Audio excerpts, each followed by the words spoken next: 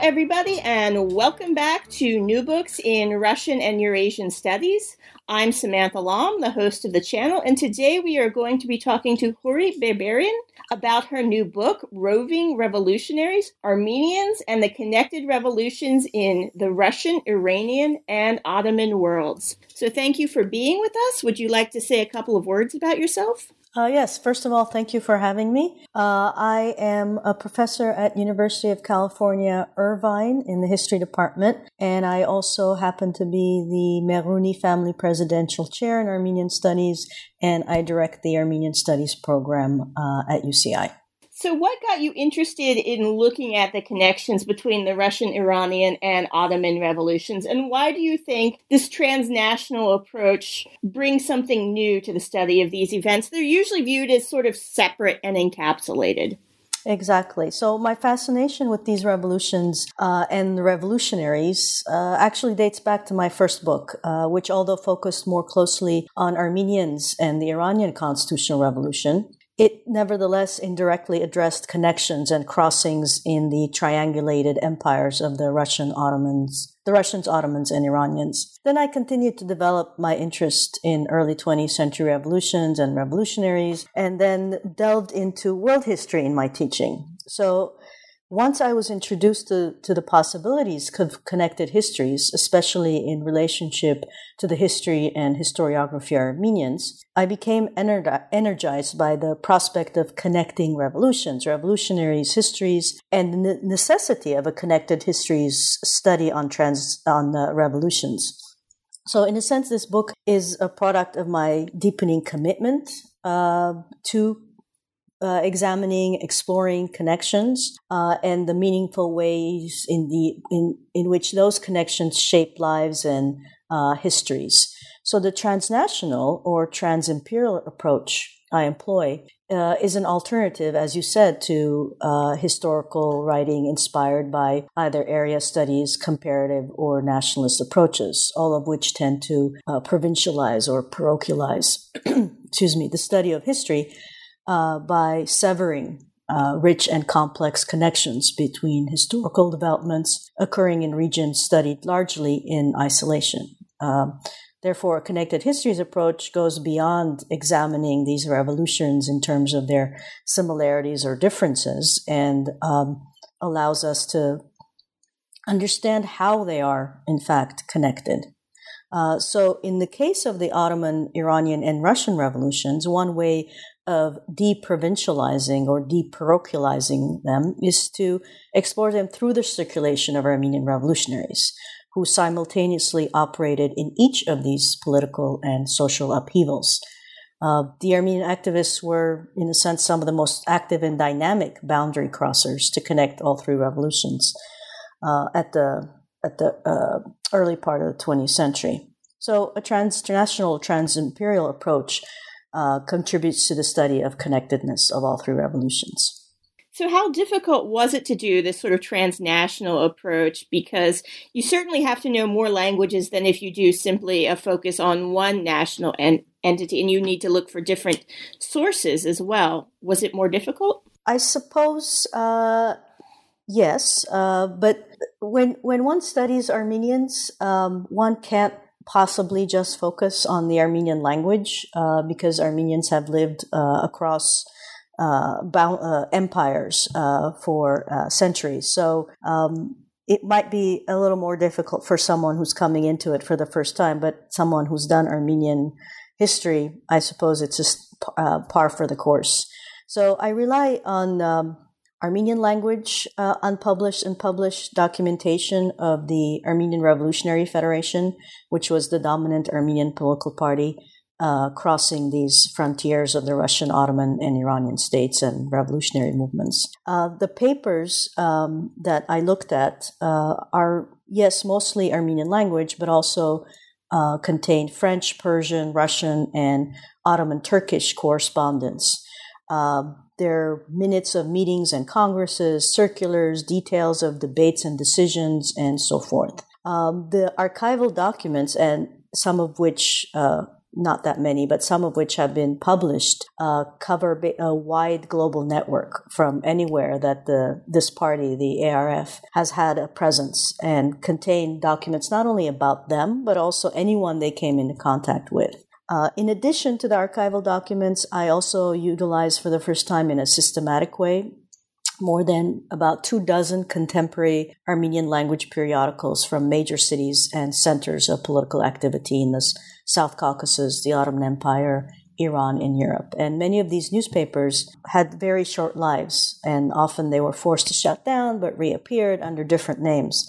And my favorite example is one paper in Revolutionary Tiflis or Tbilisi that seems to have had more lives than a cat, appearing in 15 reincarnations from 1906 to 1909. And if I remember correctly, reading your book, the main archive for your Armenian revolutionary parties is in New England, right? Yes, it's in Watertown, Massachusetts. That's where the Armenian Revolutionary Archives is. And for a long time, it was largely closed to most scholars, and only recently has been opened up, which is wonderful because it really is a treasure trove of documentation on the long history of the party.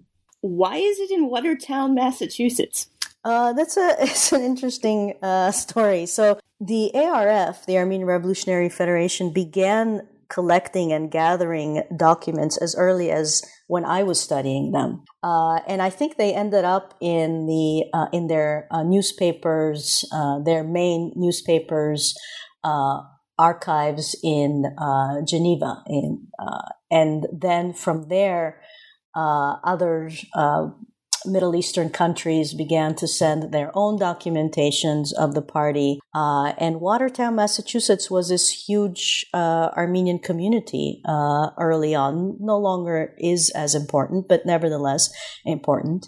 And so it became a safe place to house these archives, considering all of the tumultuous events and developments in the Middle East.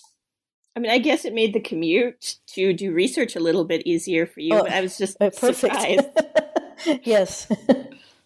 So what was life like for Armenians at the beginning of the 20th century, and how did this feed into their participation in revolution? So at the turn of the 20th century, Armenians were a minority in three empires, the Ottoman, the Russian, and the Iranian. The largest number of Armenians, possibly around 2 million, lived in Asia Minor, in the ancestral home of Armenians, in 6 Ottoman provinces, with a smaller but more commercially and intellectually developed minority in the urban hubs of Istanbul, Constantinople, and Izmir, Smyrna, both names. And then slightly over 1 million Armenians inhabited the Arax Valley and Ararat Plain, as well as the South Caucasus, especially Tiflis, Yerevan, Kars, etc. Relative to the number of Ottoman and Russian Armenians, a rather small population of probably around 70,000 Armenians resided in Iran, in 2 provinces, in northwestern Azerbaijan province, and then more centrally in Isfahan. So the latter half of the 19th century was particularly transformative for the region and for all 3 communities of Armenians, but especially for the Ottoman and Russian empires. This period was punctuated by advances in and greater access to education, a journalistic and literary revival, a changing political landscape at home and abroad, and all of these things simultaneously included reforms for the communities, but also greater or increased persecution. So the internal cultural and the political awakening of the Armenian communities, in a sense, paralleled the Ottoman Empire's administrative, financial, and military breakdown, and the subsequent attempts to revitalize and preserve the Ottoman state. And these came in the form of the Tanzimat reforms between 1839 and 1876. And it was all in an effort to safeguard the integrity of the empire, but also to win over the loyalty of its subjects. And it promised many things, but most of all, or more important for the Armenians and other non-Muslims, was that subjects would now have equal obligations and opportunities regardless of religion, which was a first. But the disparity between expectation and actual implementation, and even increasing violence against the empire's Armenian population, most evident in the 1894-96 massacres of Armenians, led some Armenian leaders, like the Greeks and the Bulgarians, to look elsewhere for help, to Western European powers or to Russia. When these reforms failed, starting in the 1880s, Armenians no longer entrusted their fate to Europe, although they still hoped that Europe would come through. At the same time, in the Russian Empire, there were Russification policies starting in the late 19th century and increasing Russian concerns about possible separatist movements in the provinces. So it is within this Ottoman and Russian context that the Armenian revolutionary movement emerged. And some Armenian youth, disillusioned with failed legal appeals, inspired by Bulgarian and Greek independence movements, began to form small and secret local groups in the eastern provinces of Asia Minor to basically protect unarmed Armenians from acts of violence or extortion by fellow Ottoman subjects. These organizations then were followed by larger and trans-imperial revolutionary parties, presented by, most visibly, the Hınçakyan Party, founded in Geneva in 1887, and then the Armenian Revolutionary Federation, established in Tiflis in 1890, both outside of ancestral homelands. So these developments contributed to shaping their participation or making possible their participation in these revolutions. They already had experience and expertise by 1905 when the Russian Revolution began. Their operations were already in place because they had laid a foundation with a national struggle and had developed a culture of resistance. All of these contributed to the circulation, involvement, and connection to the revolutions. So the geographic presence in three empires of the Armenians, as well as the increasing ease of transportation and communication, facilitated Armenian participation and circulation in these revolutions. So did Armenia ever exist independently before becoming part of these empires? I know Georgia did, becoming part of the Russian Empire, I think under Catherine the Great, and they harkened back to this idea of an independent homeland in like the 1905 and 1918 revolutions. Yeah, the last independent state on ancestral homeland in Asia Minor for the Armenians before this period ended somewhere in the 11th century. Okay, so it's been quite some time. Yeah, after that there was a Armenian kingdom in Cilicia, which is in southern Turkey, so it was outside of ancestral homelands. But it's from basically the medieval period to 1918, there is no independent Armenian state. And during the 1905 revolution, did Armenia ever succeed in expelling the Tsarist powers from its homeland in the Russian Empire? Because I know the Georgians did for a while, and they set up a Gurian republic that was then, of course, brutally crushed by the returning Russian Empire. But did they have the same sort of success? No, they did not. Okay. Yeah. So who were these Armenian revolutionaries? Can you tell us a little bit about them? Sure. Well, they are mostly men, which I suppose should not come as a surprise for the period. They are of Christian origin with varying degrees of religiosity. Some are fairly anti-clerical. And they originate mostly from the South Caucasus, some from Asia Minor and Iran. And they are crisscrossing across all of these empires in the early 19th and 20th centuries. They're traveling from places from like Tiflis to Baku to Istanbul to Erzurum to Tabriz to Philippe, to Paris, to Geneva. But they originate mostly from the South Caucasus and Eastern Asia Minor. So are they young, sort of middle class men? Yeah, they're young. The leadership is obviously educated, mostly in Russian universities or Russian universities in the Russian Empire. The rank and file vary, and of course, the lower rank, the less information we have. But women also, although they did not circulate to the degree that the revolutionaries I talk about did, they were still part of both parties, the Armenian Revolutionary Federation and the Hanchagyan Party. And so they propagated ideas. They even transferred arms. They took part in some fighting. But their homes, for example, served a larger circulatory network. They became safe houses for roving activists, weapons, print. And so they did a number of things. They just weren't as active as the men. I'm actually sort of surprised by that, because certainly the Russians at the same time period, particularly the socialist revolutionaries in Narodnaya Volya, had a lot of very successful female terrorists who were operating at the same time. The most obvious being Vera Zasulich. So I'm just sort of surprised.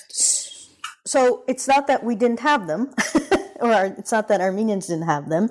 There's, for example, one that reminds me of the Georgian, and that's a revolutionary woman called by the pseudonym Rubina, born Sophie Areshian, in Tiflis, and she took part in the organization and carrying out of the attempted assassination of Sultan Abdul Hamid II in 1905, the failed assassination.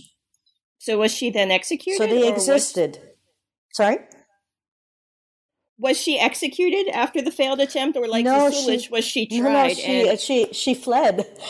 She fled that same day, along with a couple of other participants, and ended up first in Geneva, and then ultimately in Canada. She died in 1971, I believe, in Montreal. Okay. Interesting life. Yeah. What did your grandma do? She tried to kill the Sultan. Yes. It's a good story. Yeah. And possibly my next project, So what commonalities were there between the Russian, Iranian, and Young Turk revolutions that sort of allowed Armenians to circulate? So in all cases, the revolutionaries had pretty much the same goals. They opposed autocratic personalist rule, reforms. Intelligentsia drove the coalitions that brought about change, even if at times temporarily. So they had similarities. They all involved, to some extent, the collaboration of linguistically and ethnically diverse imperial subjects, like the Armenians, adaptation of European Enlightenment ideas, as well as socialism in its many variants. And then the military and international setting, whether military defeats and setbacks or concessions and capitulations, permitted this revolutionary context. Furthermore, all the empires faced financial problems. Although the Ottoman and Iranian empires were much worse off than the Russian, which experienced some economic development and modernization before the turn of the 20th century, they all felt the heavy blow of the worldwide economic depression that had begun in 1873 and possibly lasted until 1896. Then, the Ottoman Empire had to declare bankruptcy. European creditors came in to get repaid. All of this sort of created resentment among the people. It actually intensified the resentments they might have already had, and it gave the context in which popular uprisings could take place. And what I find even more interesting is that these three revolutions were not just similar to each other, but were similar to earlier revolutionary waves in the Atlantic world before and after the French Revolution of 1789, and then Europe in 1848, and then coincided with revolutions at the same time in Portugal in 1910, Mexico 1911, China 1912. And they drew strength from each other, and they referred to each other as well. For example, in Portugal, Portuguese revolutionaries, inspired by the Young Turk Revolution in 1908, began to call themselves Young Turks.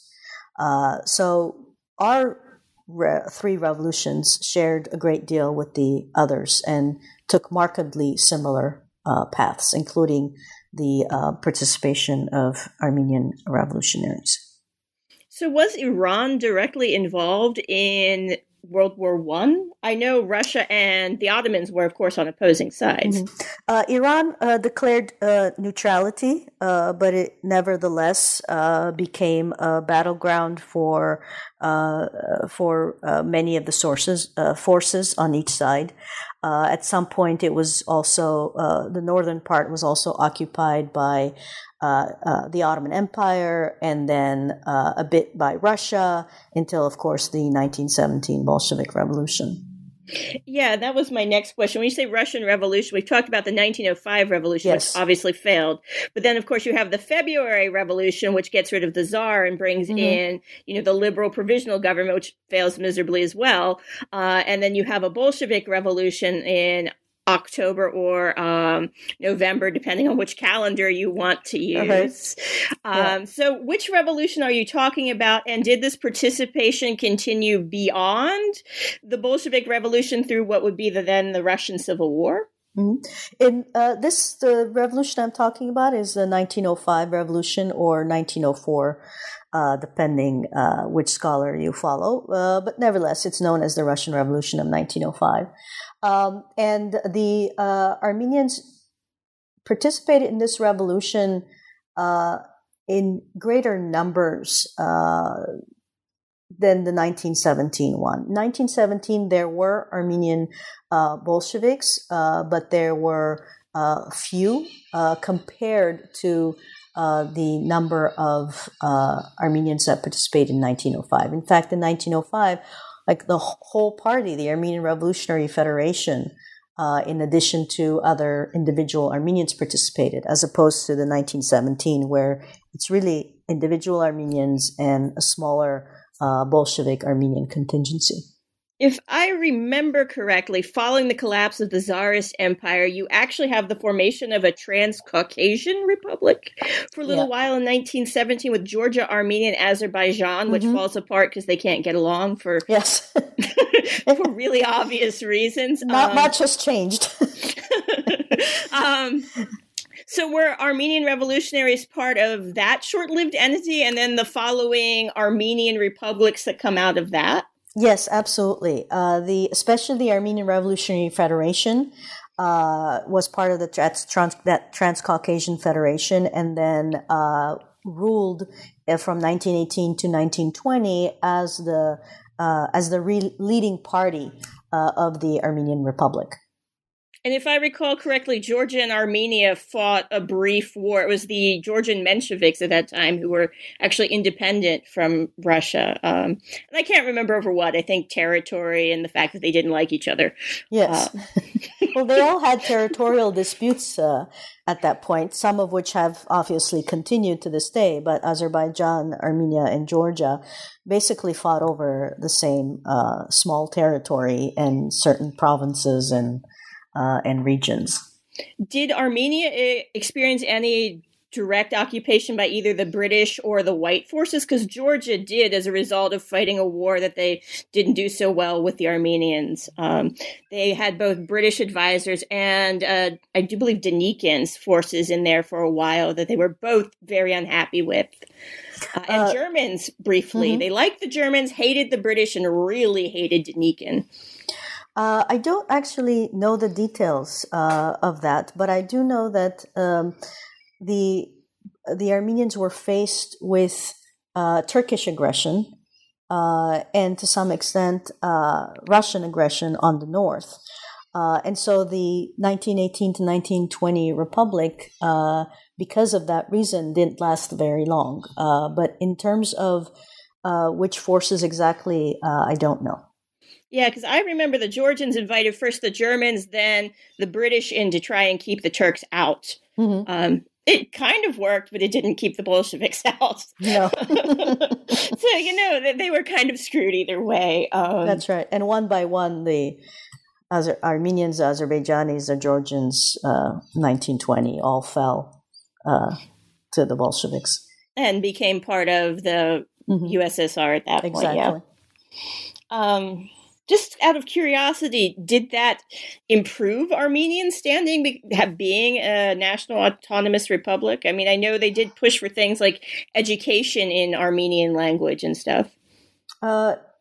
It was a very difficult period for the Armenian Republic under the USSR, but I suppose it gave them a sort of a steady, solidified republic. But at the same time, there was a diaspora outside of Armenia that outnumbered the Armenians, and so you have in the 1940s this attempt to quote unquote repatriate Armenians from the diaspora into the Soviet Union in order to strengthen its ranks, help its economic development further. And a lot of these Armenians came back thinking this is the first time they had been, because they're from the Ottoman Empire originally.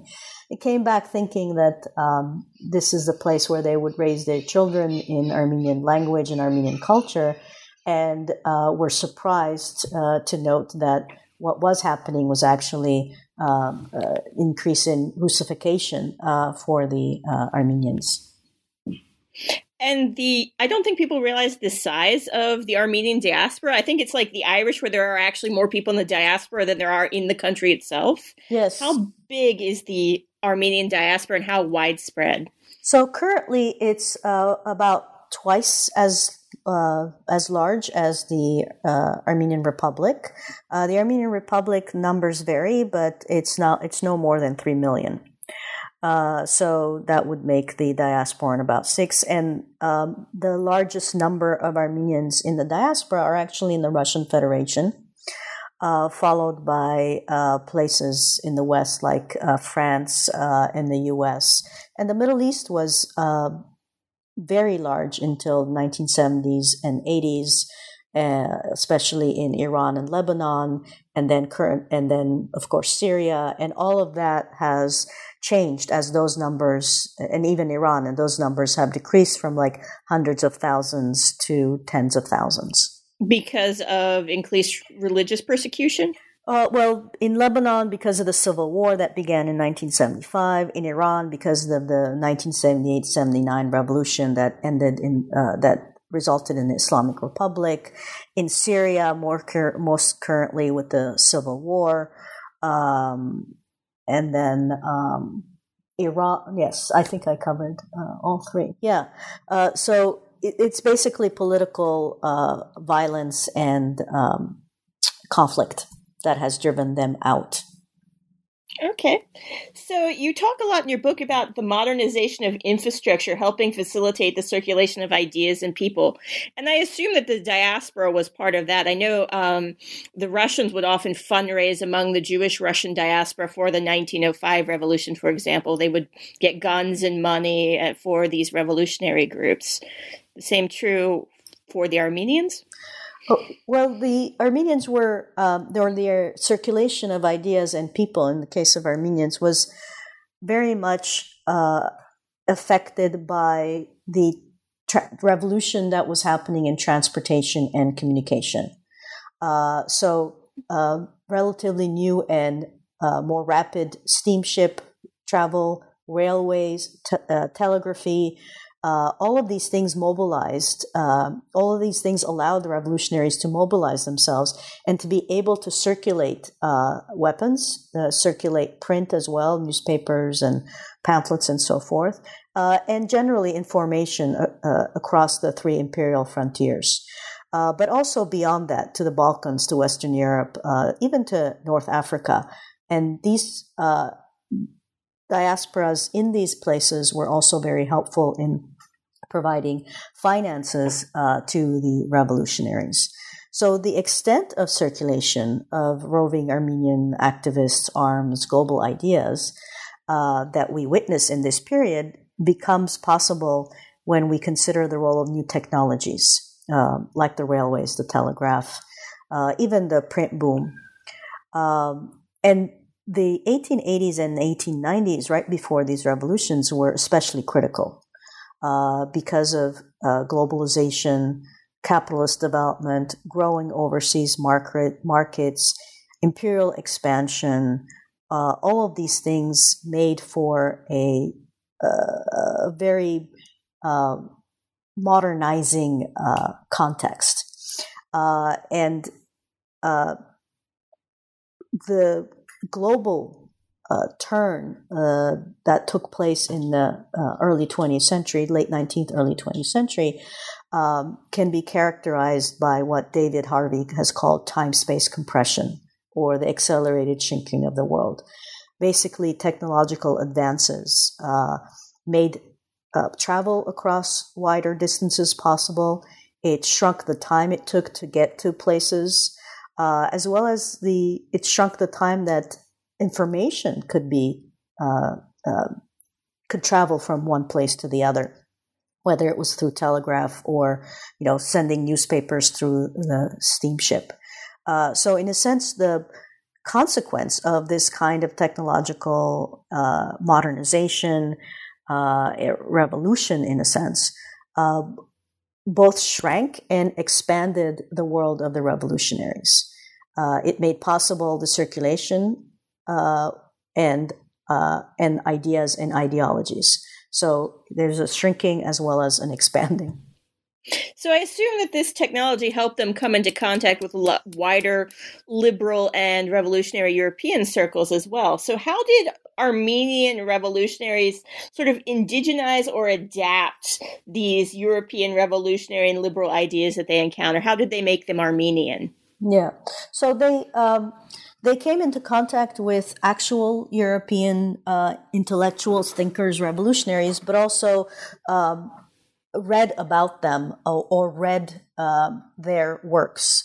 So it was both personal contact and contact through reading. Several ideas or ideologies became malleable in the minds and writings of our Armenian revolutionaries and intellectuals. And what they did was basically selectively apply aspects of those ideas, whether it was anarchism or socialism. And they synthesized them into an eclectic blend, sort of like putting them in a Vitamix, that suited their reality and also served their political and social interests. So they were very much aware of European, including Russian, social scientific and socialist literature. They were aware of leftist movements going on, not only in Europe, but also in Cuba and China. And so they took these ideas and applied them to their own context. And I'll give you one example. In the case of socialism, they tried to find a balance between orthodoxy and reformism because neither one fit, in their opinion, the context in which they lived. They were mostly keen about the ideas of a French socialist by the name of Jean Jaurès. They liked his anti-militarism, but they also liked the fact that he was more favorable to the national question. That appealed to them. They liked that he was not stuck on the determinist conception, Marxist conception of history. They liked his advocacy of working across classes, even with non-socialist liberal bourgeoisie. And they borrowed from Marxism those ideas that they found useful. They accepted the very basics of Marxian analysis of economic development, but they understood, or they believed, that Marx's materialist conception of history has to be taken in a flexible and nuanced way, given their context in the Ottoman Empire, for example, or the Iranian or the Russian. So they didn't see economic conflict as the only driving force of history, and they gave much greater importance to ideas and circumstances on the ground. So what were the exact goals of these revolutionary groups? I know in Georgia, one of the big goals was land redistribution. What did they specifically want to create or get from the governments of these states they were fighting against? So the two major Armenian parties, the Hunchagian Party and the Armenian Revolutionary Federation, basically attempted to combine the national question and socialism in their goals and activities. While the Hunchagian Party advocated independence, Armenian independence from the Ottoman Empire in particular, the ARF neither advocated independence nor separation from the Ottoman Empire, and they focused instead on reforms and autonomy. The Hunchagian Party, who was renamed the Social Democratic Hunchagian Party, was obviously leaned much more closely towards social democracy, although it never gave up the nationalist aspirations. The ARF espoused socialism that most closely resembled sort of reformist socialism, but also wanted to create an autonomous, at the very least, Armenian existence in these regions. Both parties, whether they sought autonomy or independence, envisioned a socialist future. So nationalist ideas were deeply enmeshed with socialist ideas. And that both remained part of their agenda, a part of their long-term and short-term goals. Yes. Did they get any of these goals accomplished? No, they didn't. No, if they did, it was very short-lived. No, they did not.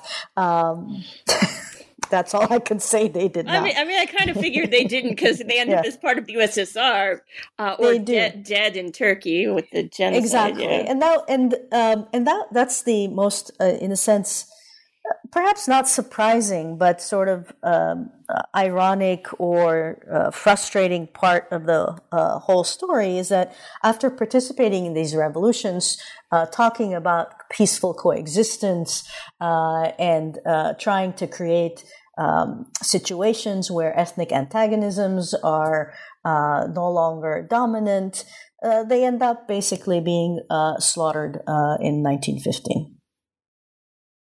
Yeah, that sucks. Yeah. I mean, I assume that some of them probably did what other revolutionaries did, which was escape abroad, but I don't know how many. Did any of them make it into, well, you have your woman in Canada. Yeah, some did, but many actually were rounded up and killed. Yeah, that doesn't actually surprise me at all. I mean, that's what happens, for example, to a lot of the SRs in Russia, too. Mm-hmm. So you start this book with a bit about this bomber. Is it Stepan? Yeah, Zorian? Stepan Zorian, who goes by Rostam. And you sort of follow him as he migrates between this revolution, sort of a human face to this transnational problem. So would you like to tell us a little bit about him and sort of how he ties this story together, how his personal story reflects the stories of these revolutionaries? Yeah, I find him quite fascinating, actually. Rostam was born in an overlapping cultural zone, which kind of explains the revolutions themselves as well. He was born in the South Caucasus, in the village of Tsirna in Gokhtan, Nakhichevan. Now, Nakhichevan was in the Russian-ruled South Caucasus, and today is an exclave of Azerbaijan, and it borders Armenia to the east and north, Iran to the south and west, and Turkey to the northwest. So, in a sense, he's also in the middle of the revolutions that are going to erupt. He lived and worked in a number of places: Bulgaria, Vienna, Geneva, Tiflis, Baku, Tabriz, Tehran, Istanbul, and the list goes on. And in 1905, during the Russian Revolution, he was in the Caucasus, convincing his party comrades that it would be very important if they include the South Caucasus in their revolutionary struggle. a few years later, in 1907, he is in Iran, collaborating with Iranian constitutionalist leaders, and then basically placing his party at the service of the Iranian constitutional revolution and taking arms against royalists who were trying to halt the progress of the constitutionalist struggle. And then in 1909, he turns up again, this time in the Ottoman Empire, after his party was involved in the reinstatement of the constitution and the revolution. So his geographic mobility, his appearance at these different pivotal moments in the revolutionary struggles, and what seems like his ease in operating in these varied environments is a reflection of the greater circulation that's taking place of revolutionaries and ideas and print, of course. So he was one among many roving revolutionaries who made their way through these early 20th century revolutions. But he is the one whose many travels back and forth actually make him a really interesting character to focus on. And so was it normal for Armenian revolutionaries to be that collaborative with other parties in different empires? Well, in this revolutionary period, yes. But that's not to say that they didn't have their problems. They did, and it wasn't always a rosy picture. But the revolutionary period that we're talking about, basically in 1904, about 1912, is a period in which we see greater collaboration, and the party itself, the Armenian Revolutionary Federation, makes collaboration with other Ottoman and Russian and Iranian subjects as part of its goal during this time. So what ever happened to Rostam? Because normally bombers don't have a good retirement policy, but it's usually because they end up blowing themselves up. That actually happened with one of the other co-founders of the party, Christopher Mikhaelian. He actually died, was torn to pieces while testing a bomb right before the 1905 assassination of Sultan Abdul Hamid, because he was the major organizer. But Rostam survived until about 1919, I believe. So he was fine. He made it. Until 1919. Yeah, well, but they're not supposed to live forever. Well, if Lenin is still. Yes, okay. Lenin is an exception to a lot of rules. In a relatively interesting shape. Yes. Creepy wax zombie. So he perished at the hands of the Ottomans or the Bolsheviks? No, he died. He died of illness or natural causes. So okay. Yeah. So he did not have a professional accident. No. It's always interesting to see how these what happens to these people, because sometimes it's quite unexpected. I have repression victims, and it turns out that they all ended up getting shot by the Nazis. I'm like, well, that was unexpected. Yes. I sort of expected the Soviet state would finish you, but turns out it was the Germans. It's interesting. Not one, the other. Yeah. So what role did ethnic tensions play in these various Caucasian revolutionary movements? Because this is an area with a ton of different ethnicities who often really don't like each other. And you said they were collaborative between a lot of these organizations, but did ethnic tensions destroy these collaborations? Yes, actually, in many ways, and in a big way. So although they basically wanted to eliminate or at least decrease ethnic tensions, that was part of the revolutionaries' grand vision. But at the turn of the century, in the Caucasian cities that Armenians, Azeris, Georgians, and Russians lived, these cities were transformed by market economies, industrialization, by railroads, etc. And they became centers of increased crowding and also antagonism between different classes and ethnicities. as they fought over the same resources. So, for example, from 1905 to 1906, Baku was shattered by communal tensions between Armenians and Azeris. Competing claims, economic competition, all sort of compounded by increasing number of immigrants, made things worse. So in Baku, but as well as Tiflis, ethnic and class divisions, in a sense, reinforced one another. In the Azeri and Armenian case, the conflict resulted in I don't know the exact numbers, but in many deaths, and it lasted a year or so. For Georgian and Azerbaijani workers, what was interesting is that Armenian capitalists became both class and national foes. So these conflicts were not only a result of cultural and ethnic tensions, but also a reflection of a struggle over labor conditions, inequalities of wealth in urban centers. After all, the Armenians, in a sense, the Armenian capitalists were overrepresented the smaller Armenian community. So the same factors that led to the potential for development and improvement in cities also led to antagonism in these cities, ethnic tensions. And if I recall later, Armenia and Azerbaijan fight a war over Nagorno-Karabakh, I think in 1916, 1917. Yeah, and they're still fighting. Yeah, I mean, that's still a... Is it decided who that even belongs to, or they've just decided it like, we don't touch it? Well, the Armenians have taken Karabakh in addition to about 20% of Azerbaijani land surrounding it. And now and then there are inflammations of conflict between the two, although the new leadership in Armenia after the Velvet Revolution, Nikol Pashinyan, has met with Azerbaijanis, Aliyev, and but I don't know what will come of that. I thought Armenia just elected a female leader. No, that was not Armenia? Nope. Maybe it was Azerbaijan.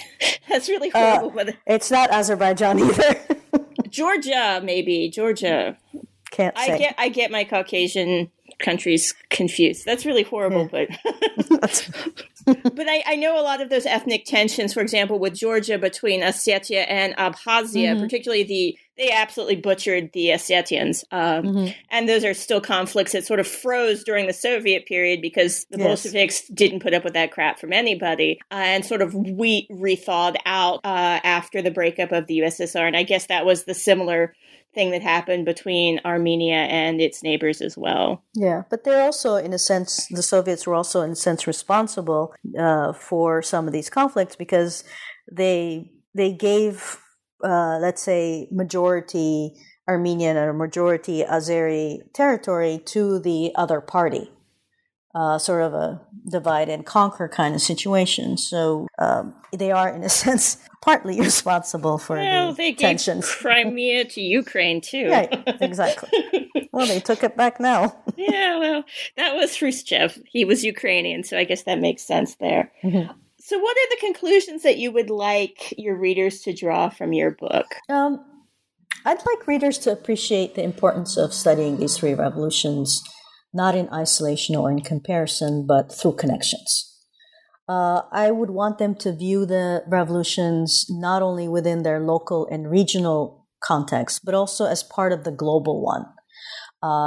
And to sort of understand the interplay of what's going on the ground, that's particular to the locality, but also with the larger historical processes, such as we talked about revolutions in communication, transportation, and so forth. I would also like readers to recognize the significance of studying the place of less well-represented or little-studied peoples like the Armenians, not just the Armenians, but like the Armenians, and to bring them, in a sense, out of their marginality that they have at times inscribed for themselves, and others have inscribed for them, to tell a more intriguing story that provides a way for us to foreground histories often hidden by national or nationalist approaches. So in many ways, Armenians' participation in three revolutions their journeys across and within imperial frontiers, their experimentation with global ideas, really make them ideal subjects for scholarly inquiry and for grasping the connection between these early 20th century revolutions. They weren't the only ones. They were one of many groups, but they were unique in the sense that they were the only group that participated in varying degrees in preparation for these movements and revolutions. And the last thing I would, in a sense, want people to take away, to readers to take away, is that I think it's very crucial for us to comprehend why they took part in these revolutions. They did so, and especially in the world that we live in today. They did so because they believed that the fate of their populations, the Armenian populations living in three empires, would benefit from the victory. They would benefit from constitutional government, the end to autocracy, harmonious coexistence, equality of citizens, etc. But they also believed that there's neighbors and citizens should also benefit from these things. So they, in a sense, combined their limited national struggle in the Ottoman and Russian empires with larger campaigns and participants that affected larger populations. So in a sense, they saw these revolutions as connected and part of the same fight, not just the national fight, but also the struggle for the improvement of the whole population. Well, thank you very much for sharing your interesting work with us. Can I ask what you're working on now? Well, first of all, thank you as well. The project I'm working on now, actually, I'm working on two projects. One is on one of the revolutionaries that we talked about, and that's the female revolutionary, Rubina, who participated in the 1905 failed assassination of Sultan Abdulhamid II. And I'm looking right now at how she was portrayed by her contemporaries, by her comrades, but also by Ottoman officials as they began to investigate the political violence, and also later on by scholars. She doesn't get much attention, but often when she is portrayed, the focus is on her womanly qualities, as authors have seen it. You know, for example, they talk about how hysterical she was and, given to bouts of nervousness and, etc. So it's this trope of, the stereotype of women that appears over and over again. But basically, I'm looking at her among other things. Okay, well, thank you for being on this podcast. I think we've taken up enough of your time. So thank you again for being here. Thank you very much. This was a pleasure.